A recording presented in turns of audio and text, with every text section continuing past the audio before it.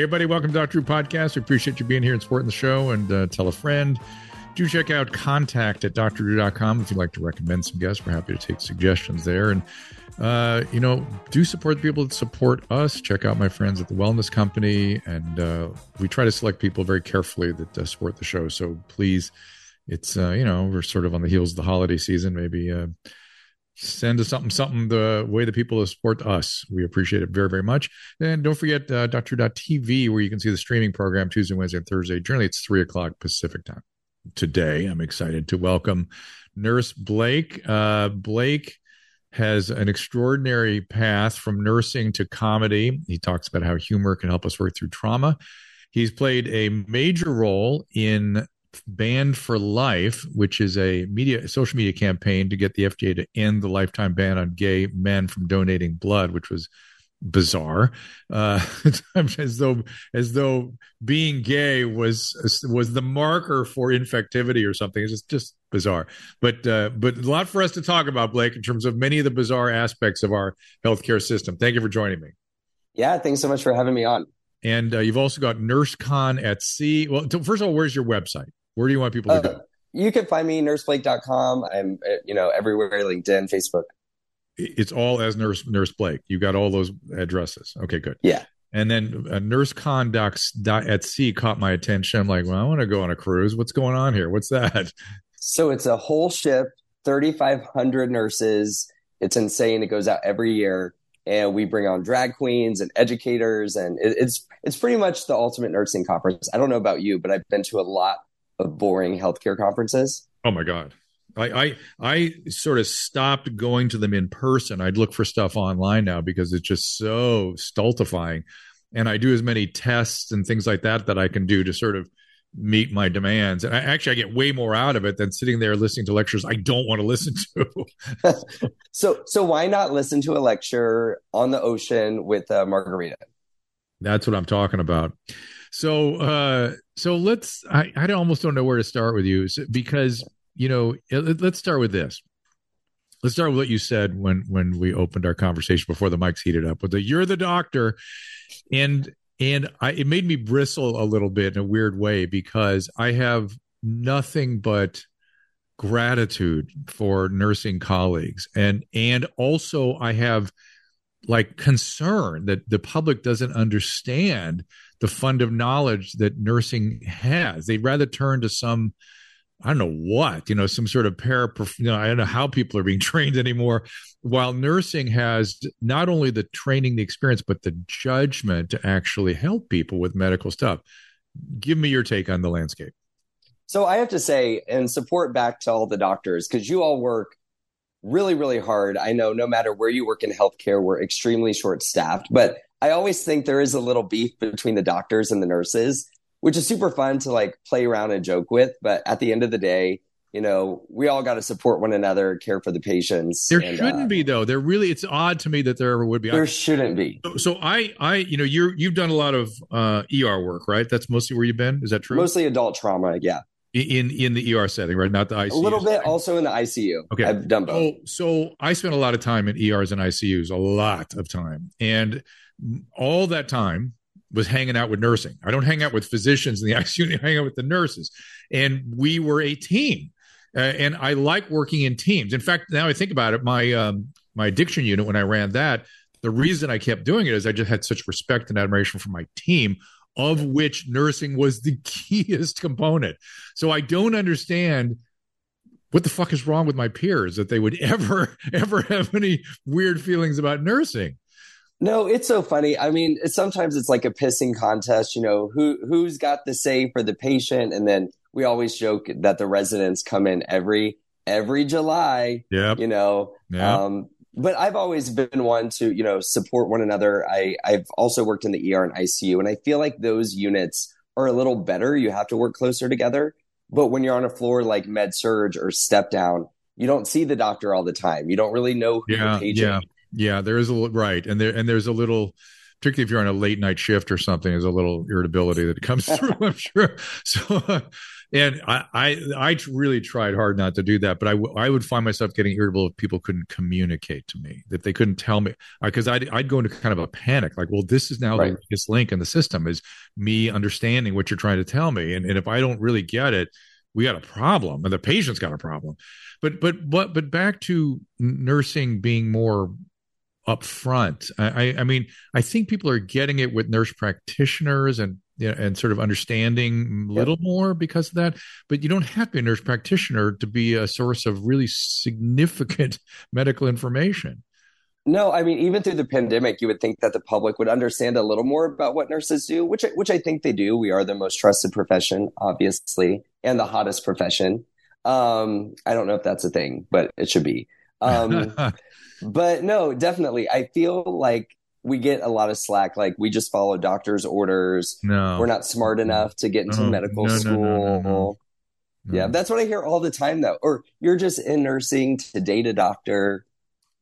Hey, I listen. I once recently, when I had my prostate out a few years ago, and the nurse that came in the room at time of discharge, I thought, oh man, this woman is smart, like super crazy smart. And I started thinking about my peers, and I started worrying about them. Like, I don't get to see that kind of smarts all the time amongst my peers, which is again interesting. Interesting. I think that nursing students and medical students should train together. I think that's where we should be introduced to one Like in the another. classroom. 100%. Yeah, I mean, start us out in school doing clinical rotations together because we kind of start that's out a great not idea. knowing what each other do, and then it Yeah. just causes so much toxicity. Well, you're complaining about the residents coming in. They're freaked out. I know. They're I freaked out feel for them. of multiplicity of reasons. They're freaked out because they've maybe just gone from internship to resident in a day. All of a sudden, people are going, well, you make the decisions right Yep. now, which is they are not. There's no transition. There's no sort of here's the things you need to pay attention to while you make nothing. Just do it. And same thing as they go up the scale, it's like, okay, Yep. now you are the lead surgeon in the case. Go. Good luck. Yeah. And it's like, I couldn't do it. I'm glad I'm not. I'm not. I'm so glad I'm not on that side. yeah, But I definitely that's a think it starts in challenging school. part.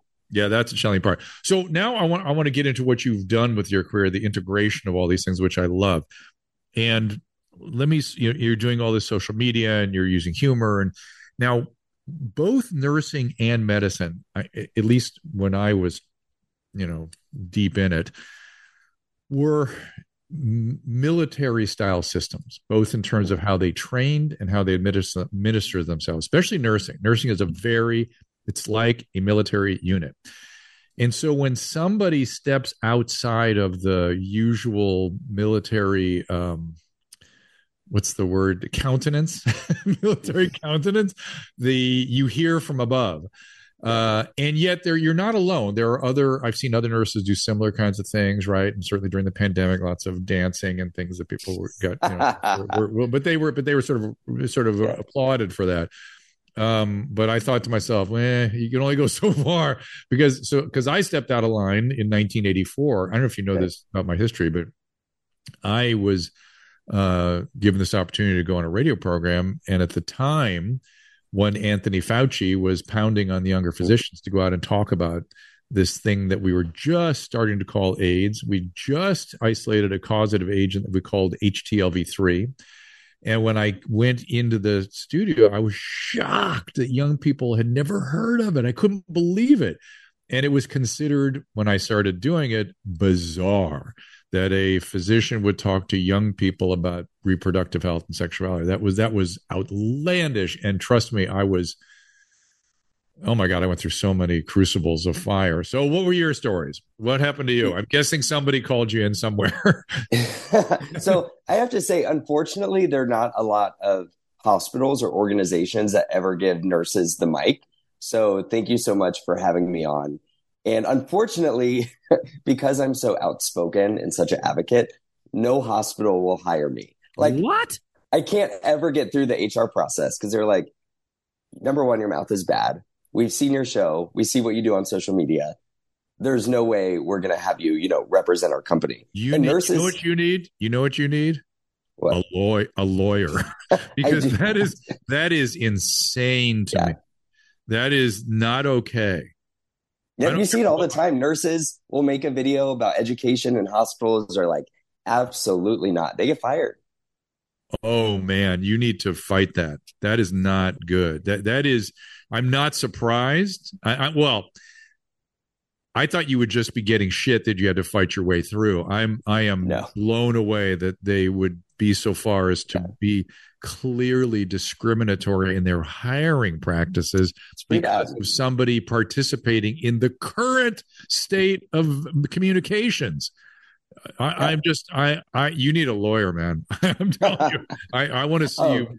You got to do this because this is all right. So keep going. So what else has happened? Were you fired from a job because of it? No, luckily I was not fired from a job for it, but I know a lot of nurses who have been fired for it. And what are I'm disgusted. I'm disgusted. And what is it they take issue with specifically? Social media is what they say. But what is it? What did you say that is so? To me, it's a First Amendment issue, for God's sakes. But what did you say that is so reprehensible that you can't be hired as a quality nurse? I always get on your record is unblemished. I mean, I always get on staffing. I get on staffing issues all the time, and hospitals really don't like that. So when I started social media in 2017, I would actually get hired to speak at a lot of hospitals and nursing organizations, but I would have to say what they wanted me to say. Of course. And I was like, no, I'm not going to do that. So then I started doing my own shows and really ramping up my social media and talking about what I wanted to talk about, issues that affect nurses and patients. And now I'm just kind of unapologetically me. I talk about issues I want to talk about. I don't have to ever look over my shoulder to see if a hospital, is watching my back. And I'm able to say what nurses are. I understand you, and you need that freedom, and you need to break free like that. But at the same token, those of us that have these skill sets, we need to use them. And they're kind of. I don't like it when people are on the sideline with a bunch of skills that can be useful to people. You know what I mean? Not just yourself, people you could serve. And that really troubles me because of speaking your mind. That's just bizarre to me.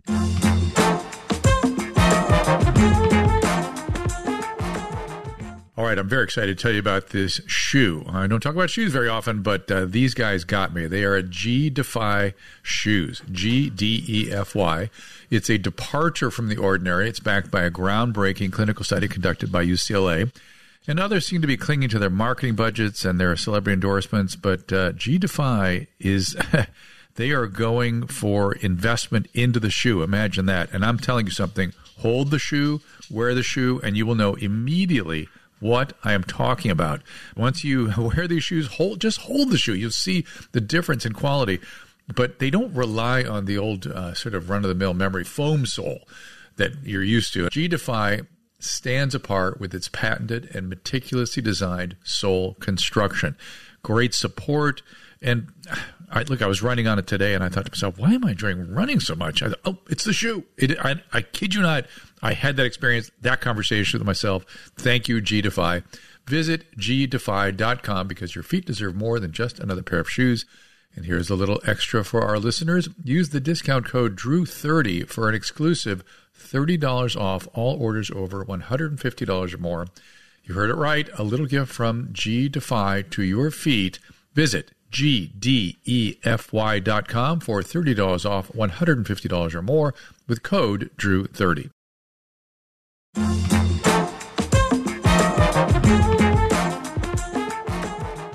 All right. So, oh man, did you ever thought about getting an NP license or something and maybe just doing that kind of stuff? Am I going to go back to school? Absolutely not. Okay. No, right. It wouldn't be that hard for you. It'd be pretty easy. No way. Oh my gosh. Okay. So you have, but because you wanted to be I read some of your stuff where you wanted to be a nurse your whole life. And so it sort of breaks my heart a little bit on a certain scale that you can't keep doing that. No, it's okay. Running the nursing conference. Sorry, I sound like a lesbian right now. I just did my 100th comedy show and I kind of lost my voice. Nice. But I sound like my lesbian cousin Mandy. She's going to laugh when she hears this. Oh, that's hysterical. But yeah, now I run one of the largest nursing Yeah, conferences. I thought you sounded like one of the Simpsons sisters, actually. Not they could be gay too.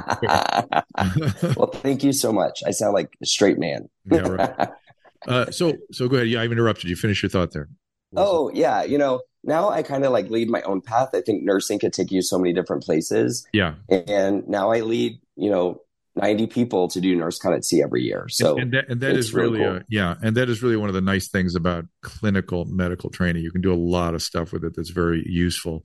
But you didn't really flesh out my statement about how nursing is not used enough front and center. Pharmacy is the same way. I feel the same way about pharmacy, by the way. There are disciplines in medicine. There are highly trained clinicians, highly trained biologists and scientists that need to be up front more in this modern world of medicine, and they just aren't. These hospitals won't let us. I mean, they will not let us do it. They will not let us do it. Everything you say is grossing me out. I know, it's bad. It's the centralization of authority is making it really bad awful for patients. Mm-hmm. Oh my goodness. All right. You need to please do me a favor. If you leave this conversation with one thing, think in a problem solving way about how to create a parallel something of service economy, something other than what you're doing that goes directly to patients on behalf of nursing, because it needs to happen. All right. As far as you mentioned, sounded like a straight male, which thus you are not. But you had a story coming out, which I just sort of saw alluded to a couple places. Did you have a difficult time with that? Yeah, coming out, one of my cousins was watching me. She was in her 20s. I was 15. I don't know why I needed a babysitter, but she saw me kissing a boy who I had to come over, and she outed me, unfortunately, to my family. Oh. And it did not go over well. Okay, so let's slow down. So was that a relationship with that boy? A little bit. We were kind of just seeing each other. And so, were you comfortable with your sexuality up to that point? Were you clear about things, or were you just unclear? No, I was comfortable in my sexuality. Like I knew I was gay. Okay, but I wasn't ready to let anybody know. Okay, but I'm just going to make sure that you already weren't having ambivalent feelings about it, or that they just inflamed. So you were clear, you were cool with it, and then it's your cousin. Yep. And what's your ethnic background? White American. Because there's certain ethnicities, right, where it's like, oh my God, I'm from Florida. Is it bad in Florida? From Florida. It's coming out worse in Florida. It's bad in Florida. It's almost a comedy routine, but I'm sorry to hear that. So what happened? So like the next day, my parents pulled me out of high school. Oh my. I was sent across the street to see a priest who was also a counselor. So again, slow down. Were you a very religious family to that point? No, they weren't religious at all, which was so funny. Are they Catholic? I was actually the religious one. And the priest, is he helpful? Is he supportive? Is he making things worse? Oh, God, making it worse. Like you could change. You don't know you're gay. That's not a thing. You're going to go to hell. Oh, my God. Oh, my God. So how did this play out? So I went through conversion therapy for about 4 years. When was this? 15 to 18. But how old are you now? 32. Weren't those things already illegal by that point? No, they weren't. They were out of Florida, actually. Exodus International. One of the leaders, Alan Chambers, was from Florida. I remember. I heard about that. So I was a part of that program for quite a while. How long were you in there? 4 years. Now, it wasn't something I was like in every day. It was like an annual thing, but I also went to counseling on a regular basis. And it was really hard. But at the time, I was like, oh, it's fine. It's whatever. But it really didn't hit me until 6 years ago. I really struggled with the trauma of it all. And can you describe that to me, what that trauma was specifically? Yeah, I had a panic attack. I was driving home from work. And this is actually when I started creating videos in 2017. I was super stressed. I had been a nurse for a few years. I was burnt out. I was, I'm going through divorce right now, but I was married to a guy. Yeah. We've been together 12 years, married for 6. Oh my. And I was just having some, relationship issues and stuff, and kind of all of that trauma kind of started coming back up in the drama between my parents and my family. So over the past few years, I've been in and out of counseling and therapy and stuff. Which is a good thing. Did the therapist immediately sort of put his or her finger on the source of this? Yeah, we did EDMR therapy. EMDR, yeah. Yeah. And it all kind of goes back to when I came out when I was 15. Wow. Ooh. Yeah. It's pretty deep. The EMDR work? I'm so sorry. I'm so sorry that people do this to young people. Yeah. Did EMDR work for you? It worked really, really good. I'm someone who suffers from I can't focus on a lot of things when they happen at once. So just hearing the beeping was allowing me to, really focus and kind of let my mind just go places where my therapist wanted to take me. Yeah. Well, I thought we were. I sort of overwhelmed because I thought we had resolved ourselves to what's good for young people's development and mental health, and the fact that you were subjected to that is just. I think it's still legal in a lot of states. Is it really? It is. It's been so thoroughly condemned by the medical communities. I don't know how they get the practitioners and things, but okay. Yeah. Okay. Well, all right. But guess what? Still gay. My parents never got a refund. What? They never got a refund. Oh man, they should sue them. What a bad treatment. I actually learned some of my best tricks there, Dr. Drew. For what? For gay tricks. Oh, good for you. So, hey, being surrounded by, 1,000 other gay guys isn't necessarily bad. Oh my God, that's so interesting. That's so funny. Well, so good. I'm glad you're here now and you made it through all that. And I'm sorry about your marriage not working out. That's traumatic no matter what. Is that all? Are you kind of through that now? Not yet. In the middle of it right now. The boy. Okay. I'm sort of a little overwhelmed, but I didn't expect this part of your story. It's kind of overwhelming and disturbing to hear about. I don't like that kind of stuff. Who does? Let's be fair. So now you're doing videos. How did that happen? So like I said, I was driving home from work and I had just that feeling of like impending doom. I'm like, oh my God, my heart's racing. I can't breathe. I'm going to die. So I pulled over. I was living in Houston, Texas at the time. And I called, 911. I'm like, I'm dying. And she's like, I'm like, I can't breathe. She's like, no, you're talking so you can breathe. And I'm like, oh, that's right. I'm a nurse. I should know this. Yeah. And they came out. Did they talk you down without having to get the paramedics in there? No, they had the paramedics come out just in case. And I realized it was a panic attack. And I just needed kind of an outlet, and I started making videos just for myself. And they quickly, went viral. A lot of other nurses were able to relate to them. So now I continue making content. I do it when I want. So it definitely still helps me in my, in my mental health journey, that I think we go through our whole life. And tell me about some of the things you've observed, the experiences we all have in ER that you're making fun of. Did you get traction? Everything. I mean, talk about a Flexi Seal. Do you know what a Flexi Seal is? I'm sure I've seen that. Is that where is that? It's a poop tube. Yeah. Yes. The tube that goes in the ass. So if you have a patient who's got like liquid loose stool, you put that in there, right? Yeah. And you fill it up with water so it doesn't fall out. And I was working in a neuro ICU, and this patient, she just grabbed hers and pulled out her ass tube. Yep. And swung it around. Like it was no one's business. Nice. It went everywhere. So was she in a coma or something, like a waking coma? No, she was aware. Oh my God. She was aware. And it just went. She was punishing you guys. Interesting. It went, and you know what? That's when I should have left nursing, Dr. Drew. Like that should have been my sign. So I've had many experiences with the whether it's a urinary catheter or an anal, those anal tubes never really worked. They'd always get clogged up, right? They just don't work very well unless somebody has just liquid diarrhea. It's awful. Yeah. Yeah.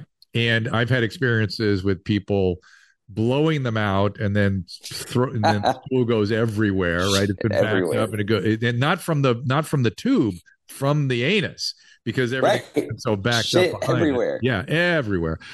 I've had that happen. And then on the urinary and the anal side, I've also had people ripping the shit out of themselves and then bleeding everywhere. Right. I mean, they ripped their Foley catheter out and it's like a balloon. It's like Yeah. a small balloon, but it's still a balloon, Yeah. coming out of your penis. You're like, Yeah. ow. Yeah. And It it feels just, so bad. things tear and it's bleeding, bleeding, bleeding. And, that can be a whole thing. That could be a whole, now you've got a new problem you're contending with, which is the urethral strictures and God knows what up in the prostatic urethra and things. It's just a mess. So yeah, these are all things that people don't think about. They don't think about. What else? What else gets on your radar? I always talk about, things that we find up our patients, ass that shouldn't be there. And everyone's got a wild story. I had a patient come in to the ER with a Febreze can. And Dr. Drew, when I say it smelled like spring rain, it smelled like spring rain. Nice. He got what he was looking for. No matter what. They're always like, oh, it was an accident. I just slipped. It was an accident. It's I sat on it. Always. Right? I don't know what the human being, what makes a human being think that a staff in an emergency room is going to go, oh, okay, you sat on the Febreze can. I get it. Okay. Well, it's interesting. Back in my day, when I was working in ERs, it was always I sat in it. I've noticed in recent years, there's a little more of, yeah, we were fucking around. People are more honest. Yeah, it's a little more like some people are not ashamed of that stuff anymore. They used to be ashamed of it. I asked people during my show, I'm like, what have you seen up your patient's asses? Shouldn't be there. And this one girl, she's like, oh my God, like, you're not going to believe it. And I was like, what? She said, a dildo. I was like, girl, no, what is not supposed to be up there? Right. Exactly. This is when but I've had people have to go to surgery for the vibrators. Oh, if they get stuck and the blood supply gets compromised because of how it's positioned or something. And I've also had surgical, when I haven't seen this since I was like a intern, but I've had surgical residents put their whole arm up there to get it out and go get it. And they got it and avoid the surgery. I mean, you got to do what you got to do. So that's life in the ER.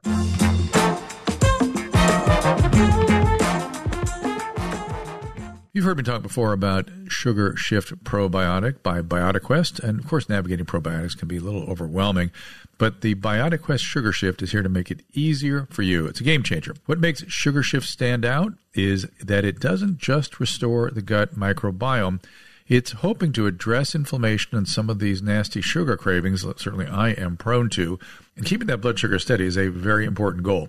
Curious about how it works? Sugar Shift converts glucose and fructose in the gut to the prebiotic mannitol, a free radical that promotes more diverse microbiome. It's a scavenger. 8 probiotic strains not found in other probiotics. This patented formula is changing the probiotic standards. BiotiQuest patented formula is speaking volumes about our gut, and you need the right product to restore harmony. And here's the exciting part. You can get 15% off the first 3 months of your Sugar Shift subscription with promo code DREW15. While results may vary, clinical trial results indicate the best results come at 3 months and beyond. Take charge at BiotiQuest, BiotiQuest.com with code DREW15.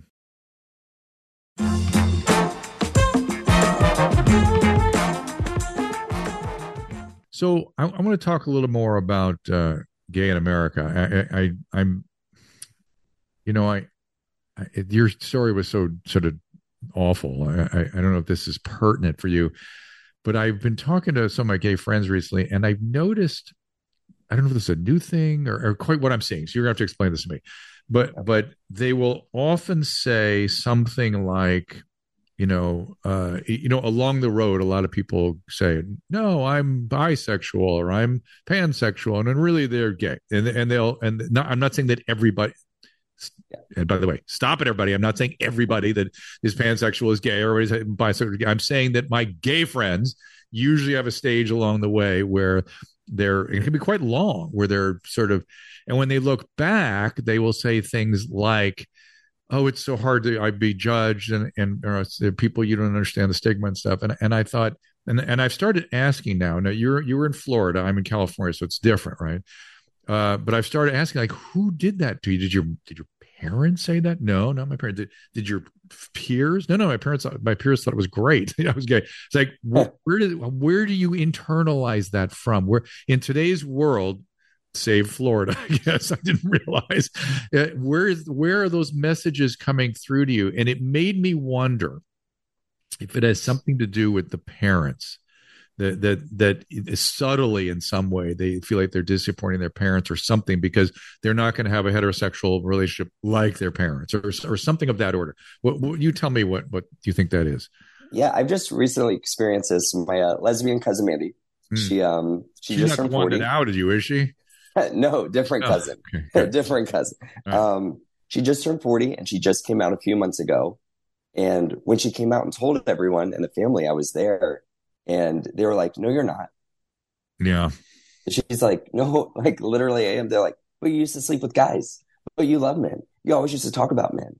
And she's like, no, like I'm an adult. I'm 40. I know what I am. It took me a while to get there. And a lot of it is because her mom used to be homophobic when she was growing up. So there you go. But let's say there is a homophobic parent. Let's say they can't put their finger, because I've encountered this a lot lately, where they can't put their finger on why they felt the way they did. And I'm trying to figure out where the vestiges are in places where there doesn't seem to be any. I think, in Florida all the time, like it's Florida, stop. No, stop with the Florida. That's all I know. Clearly things they're different.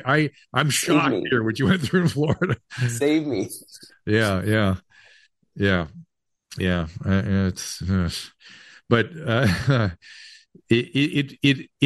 my sense has been, since we got over our consternation about gay marriage, things just kind of settled. And maybe it's something historically that people went through when they were in their adolescence or something, and we're just moved past some of that now. They can't put their finger on it because it's not around right now so much. But go ahead, tell me what's happening in Florida.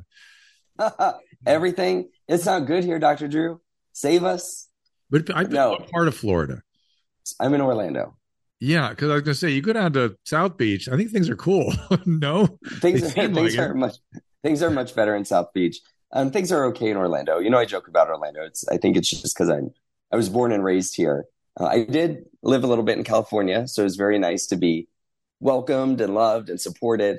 But in Florida, it's just a lot of politics down here. Yeah. Still a lot of racism, a lot of homophobia. Especially when I was gay in nursing school. To hear that. Especially in nursing school, you see it in healthcare all the time. What did you see? That, some of my nursing professors were homophobic. You see patients that'll say, I don't want a queer taking care of me. I don't want a gay guy, looking at me, touching me. So you see it and you don't really think about it, but it all internalizes itself. That for sure would. Well, I believe in my heart we're getting through that as a country. I think it's getting better. Yeah. I don't see that stuff out here. And so I'm guessing, and we do tend to, at least socially, kind of lead the way in California, I think. But Florida used to too, to be fair. So I don't know. Okay, so let's talk more about your videos and what you're up to now. How do you do your work? How do you just do stand up also? What's your craft right now? So right now I just ended my 100 show comedy tour, which is so fun. I got to see like 150,000 nurses. And it's so cool, the different ages that come out, because there'll be like a nursing student who's 20, laughing and drinking next to a nurse in their 80s. So in addition to my comedy tour, I run and manage NurseCon at Sea, which is definitely a full-time project. So we give accredited education to nurses and let them kind of go out and have a fun time and, have a drink and try to balance the fun and professionalism, that is nursing. Is it only your comedy really only for nursing? Is that inside baseball? I would think everybody would find this funny. Everyone finds it funny. I have people that aren't in healthcare at all that come to my show and have just as much fun. And where do you find out about your tour? NurseBlake.com. You can find everything on my website, NurseBlake.com. All my updates. And give me a little hint of what's coming up video-wise. Oh, coming up video-wise? Yeah. Oh, I do the series, The Real Nurses of 4B. So it kind of mimics The Real Housewives because there's so much drama in nursing. It's really funny, the different types of nurses that there are.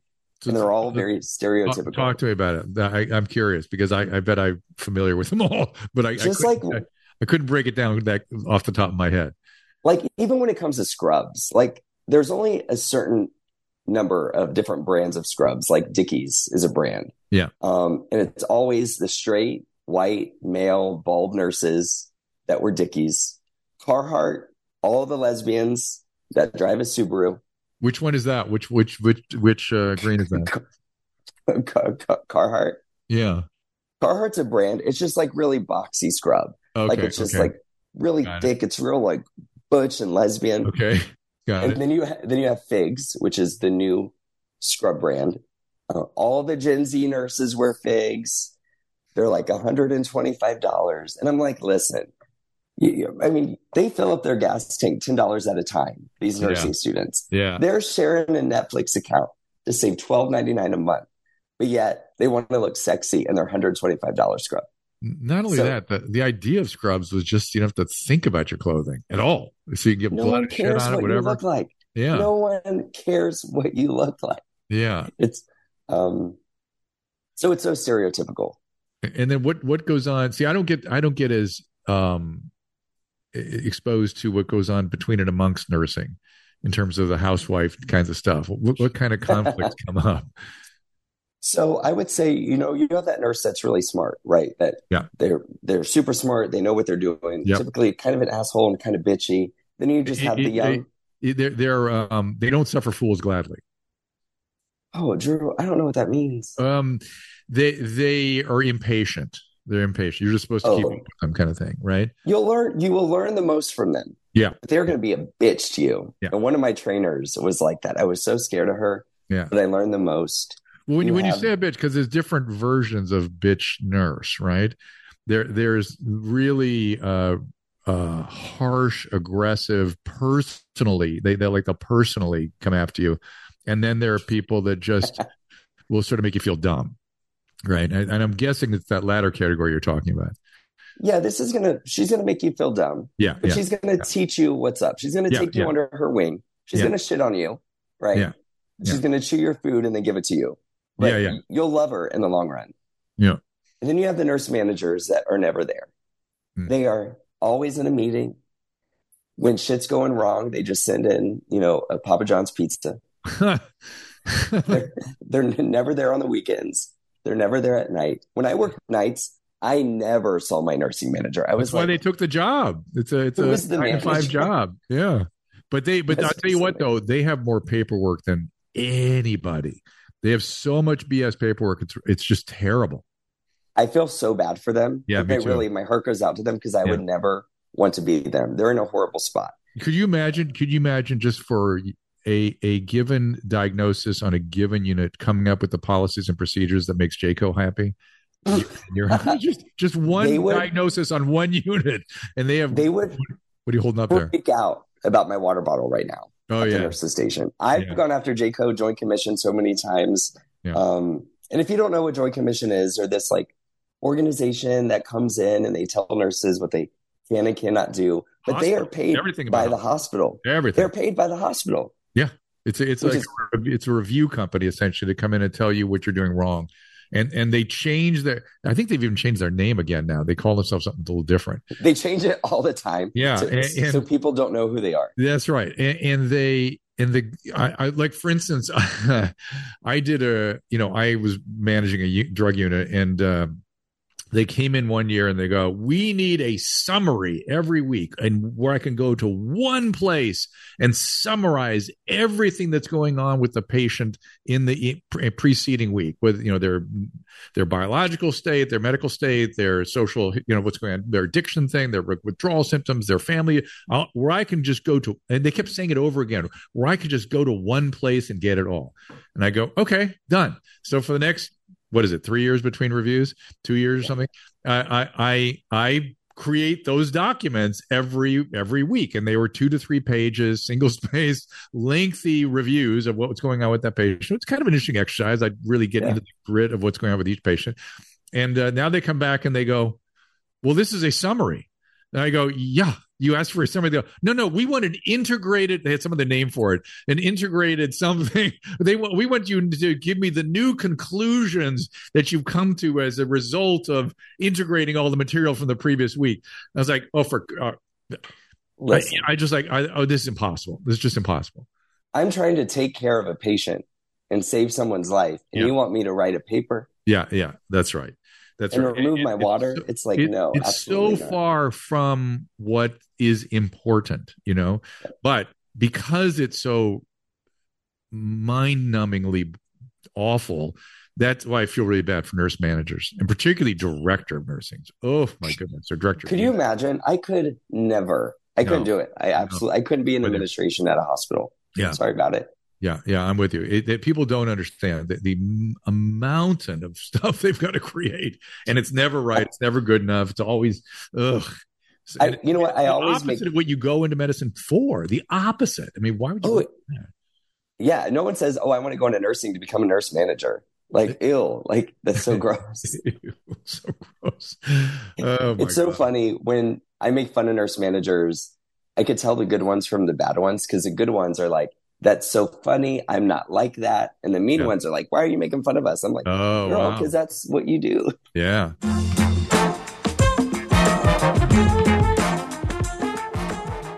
You're about to hear a preview of The Jordan Harbinger Show with the investigator who solved a serial killer case that had gone cold for decades.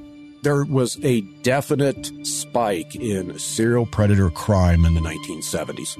Joe D'Angelo was a full-time law enforcement officer. He's breaking into houses in the middle of the night, raping women or girls that are home alone that he's binding up and sexually assaulting. He ended up committing 50 of these attacks in Northern California between 1976 and 1979 and just disappeared. The last thing I did in my career before I retired was I drove up and parked in front of his house.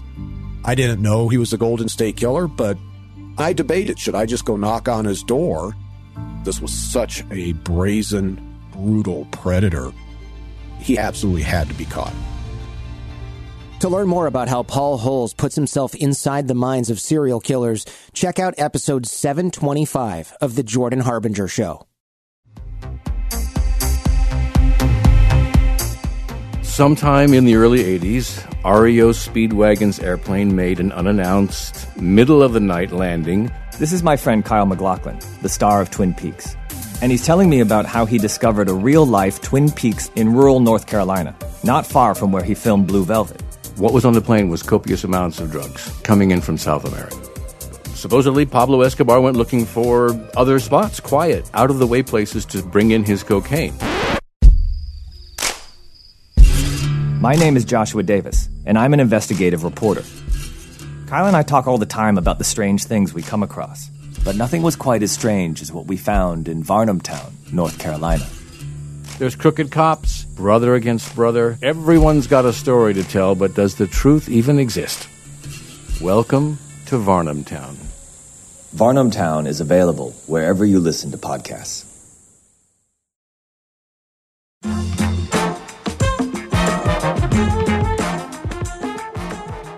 And how about the sort of interpersonal part of this? What are the personality things that you have to watch out for in nursing that can become problematic day in and day out? So I think there's so many different generations of nurses. We have our Gen Zers, right, who want to post on TikTok about how sexy nursing is, and then you have your older nurses who are 80 years old, still taking care of patients on oxygen. And I'm like, girl, you're going to go from working in the ICU to being a patient in the ICU from one shift. Oh my God. And I just think it's the lack of training and collaboration that really pins us against each other. Oh. At the end of the day, it's shift work, right? So you don't know who you're working with. You have a team, but just for that day, you don't know who you're going to have the next day or next week. So you're really just looking out for yourself and your patients. So I think there needs to be a lot more done on bringing nurses together. You see, when I think about hanging out in the ER or the ICU, I expect a certain people to be there. There's a group of nurses that are always there, and that's who I want to hang out with and talk to and share notes with and things. And it's different now. Is that right? Especially with travel nurses. Yeah. The shortage. You walk into a unit, you're like, who are these 10 new people? They're like, we're just travel nurses. We'll be here for a month. And then you're like, and these travel nurses are doing the same job and getting paid 4 times as much as me doing the same job. That seems like a source of tension right there. That's just one example. Yeah. Particularly, by the way, a lot of them, I noticed, you tell me if this is true. I noticed this during the pandemic, that a lot of those travel nurses were not ICU nurses to begin with, and were ending up in ICU shifts and going, oh, it's so overwhelming. People die. I go, dude, that's ICU work. People die in the ICU all the fucking time. 90% don't come out with the heartbeat. Right. It's just the way the ICU is. And when I started hearing this, oh, people die, I thought, oh, those aren't ICU nurses. They're traveling nurses that ended up in the ICU, right?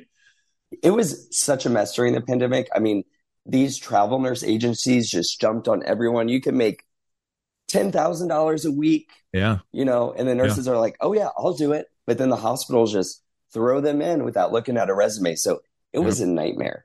Yeah. It's still a nightmare. You have confirmed what I was thinking at the time, because I was just like, how long have you been working in ICU and you're worried about death? But that's why it all goes back to the hospital. The hospitals need to love their staff, pay them well, and make sure they're staffed. And then that's what's caused this whole crisis with travelers. Well, also, is they can't keep any nurses. Well, the reason they weren't staffed is they were running lean to maximize their profits, right? To satisfy insurance companies. And so staffing is kept on a razor's edge. And then all of a sudden you had to expand your staffing, and they couldn't do it. They just couldn't do it. And that, when you hear there aren't any beds, I want everybody who's listening to this podcast to immediately hear, not no beds, no nurses, because there's plenty of beds. The problem is nursing to staff the beds, right? Yes, you're so right. Yeah, 100%. I was screaming that all during the pandemic. I said, no. And then they'd say the county has no ICU beds. Yes, the county is stretched to thin. That's a county system. The private hospital across the street, they have beds. They will put people there if they have to. Yep. No, it's so true. But we're seeing nurses come out and strike in massive numbers. And I think that, to me, is so promising. There's nurses out of New Brunswick, New Jersey. They've been striking for over 130 days with no pay, no health insurance, but they're fighting for safe staffing. So it's really cool to see nurses, come and advocate and really tell the hospitals. People don't understand that is one of your greatest risks in terms of safety and quality, is the patient to nurse ratio. And they fuck with that by putting in CNAs and things, and they put all kinds of sort of not nursing sorts of people that then they call them nurses, or they give them nursing responsibility, and then the poor RN upstream is trying to be responsible for all that.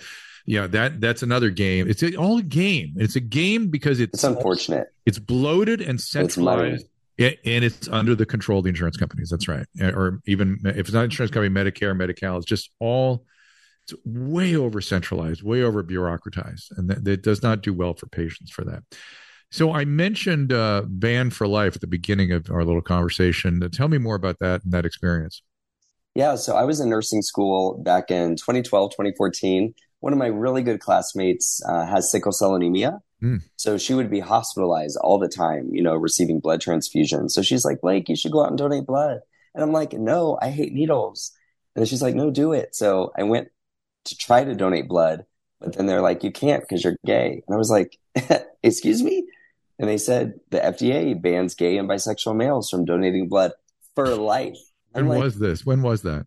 2013. Oh, so not that long ago. Yeah. Not that long. And it's like, why is my blood different? I got glitter in my blood. Does it look like a rainbow? I wouldn't mind that glitter blood. That sounds good.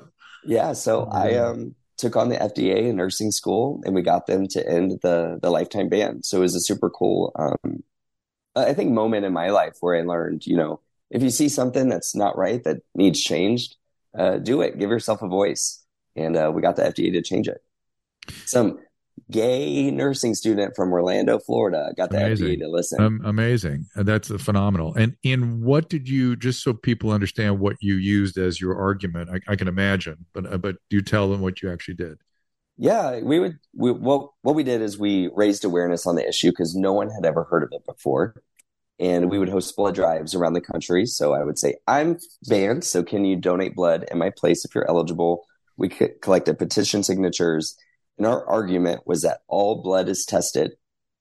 So why discriminate and ban a whole group of people, on something that's not scientifically based. It's discriminatory. Well, that's the part I assumed you emphasized. Blood is tested. Yeah. It's not only is it tested, but even if somebody, I mean, HIV, if your viral count is 0, your viral count is 0. Right. That is exactly. So there's, it's not about gay or not gay. It's about what is, how many viral particles are flying around. That's it, period. Yeah. It was a big issue again back when Pulse happened, being from Orlando, Florida, the Pulse tragedy, the Pulse shooting at the nightclub. Yeah.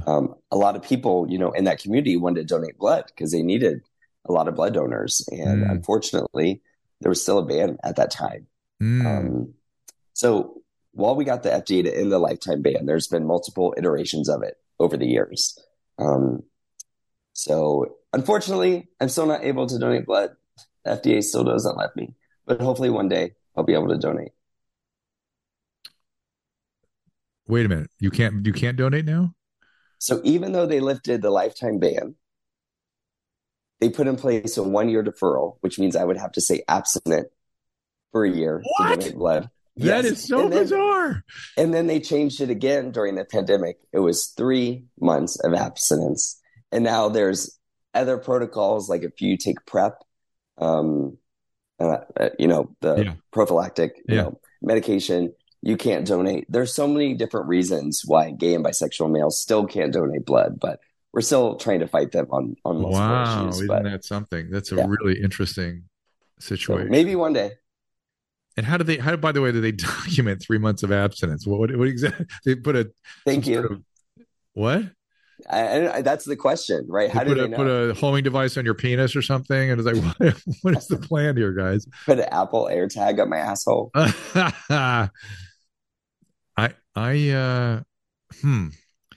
Yeah, the more I learn about the FDA, the more concerned I am, because if this were the only irrational policy they had, I would be like, huh, what? Why are you not being sane?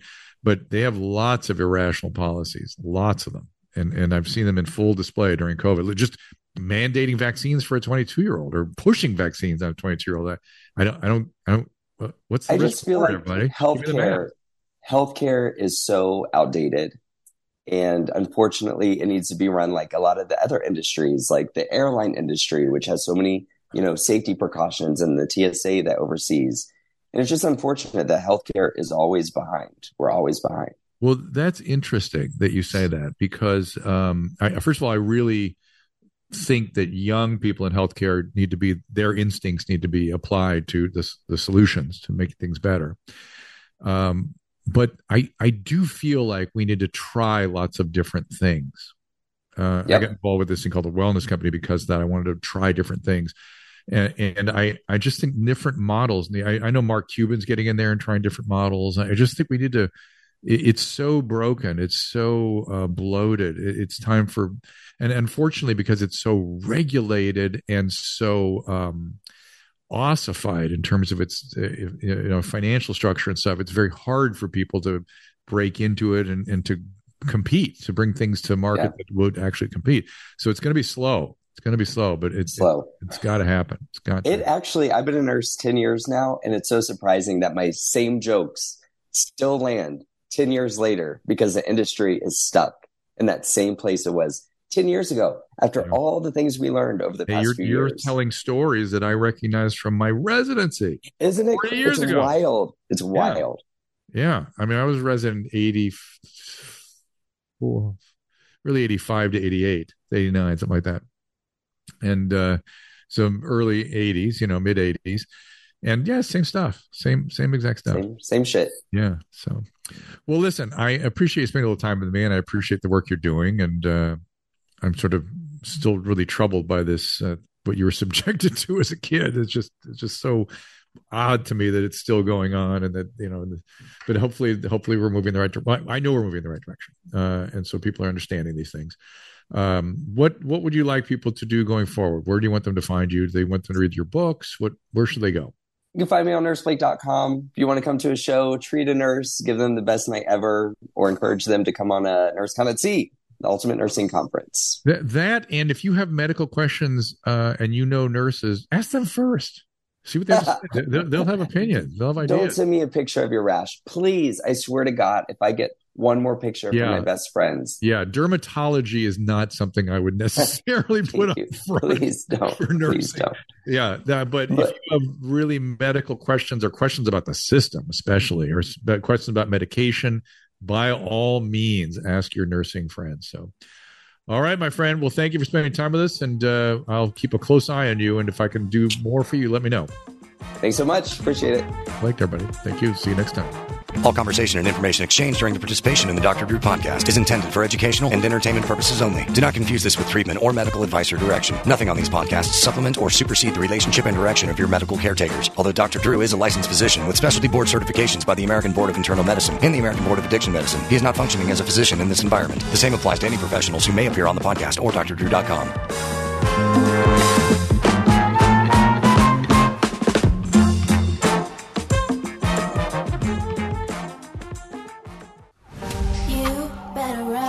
Dive into crime on Pluto TV. Unravel the mysteries on shows like CSI and Criminal Minds, or follow the clues in Blue Bloods and NCIS. With thousands of free crime movies and TV shows, Pluto TV is the true home of crime. Download the Pluto TV app and start streaming now on live channels and on demand. You better run for your life. Pluto TV. Stream now, pay never.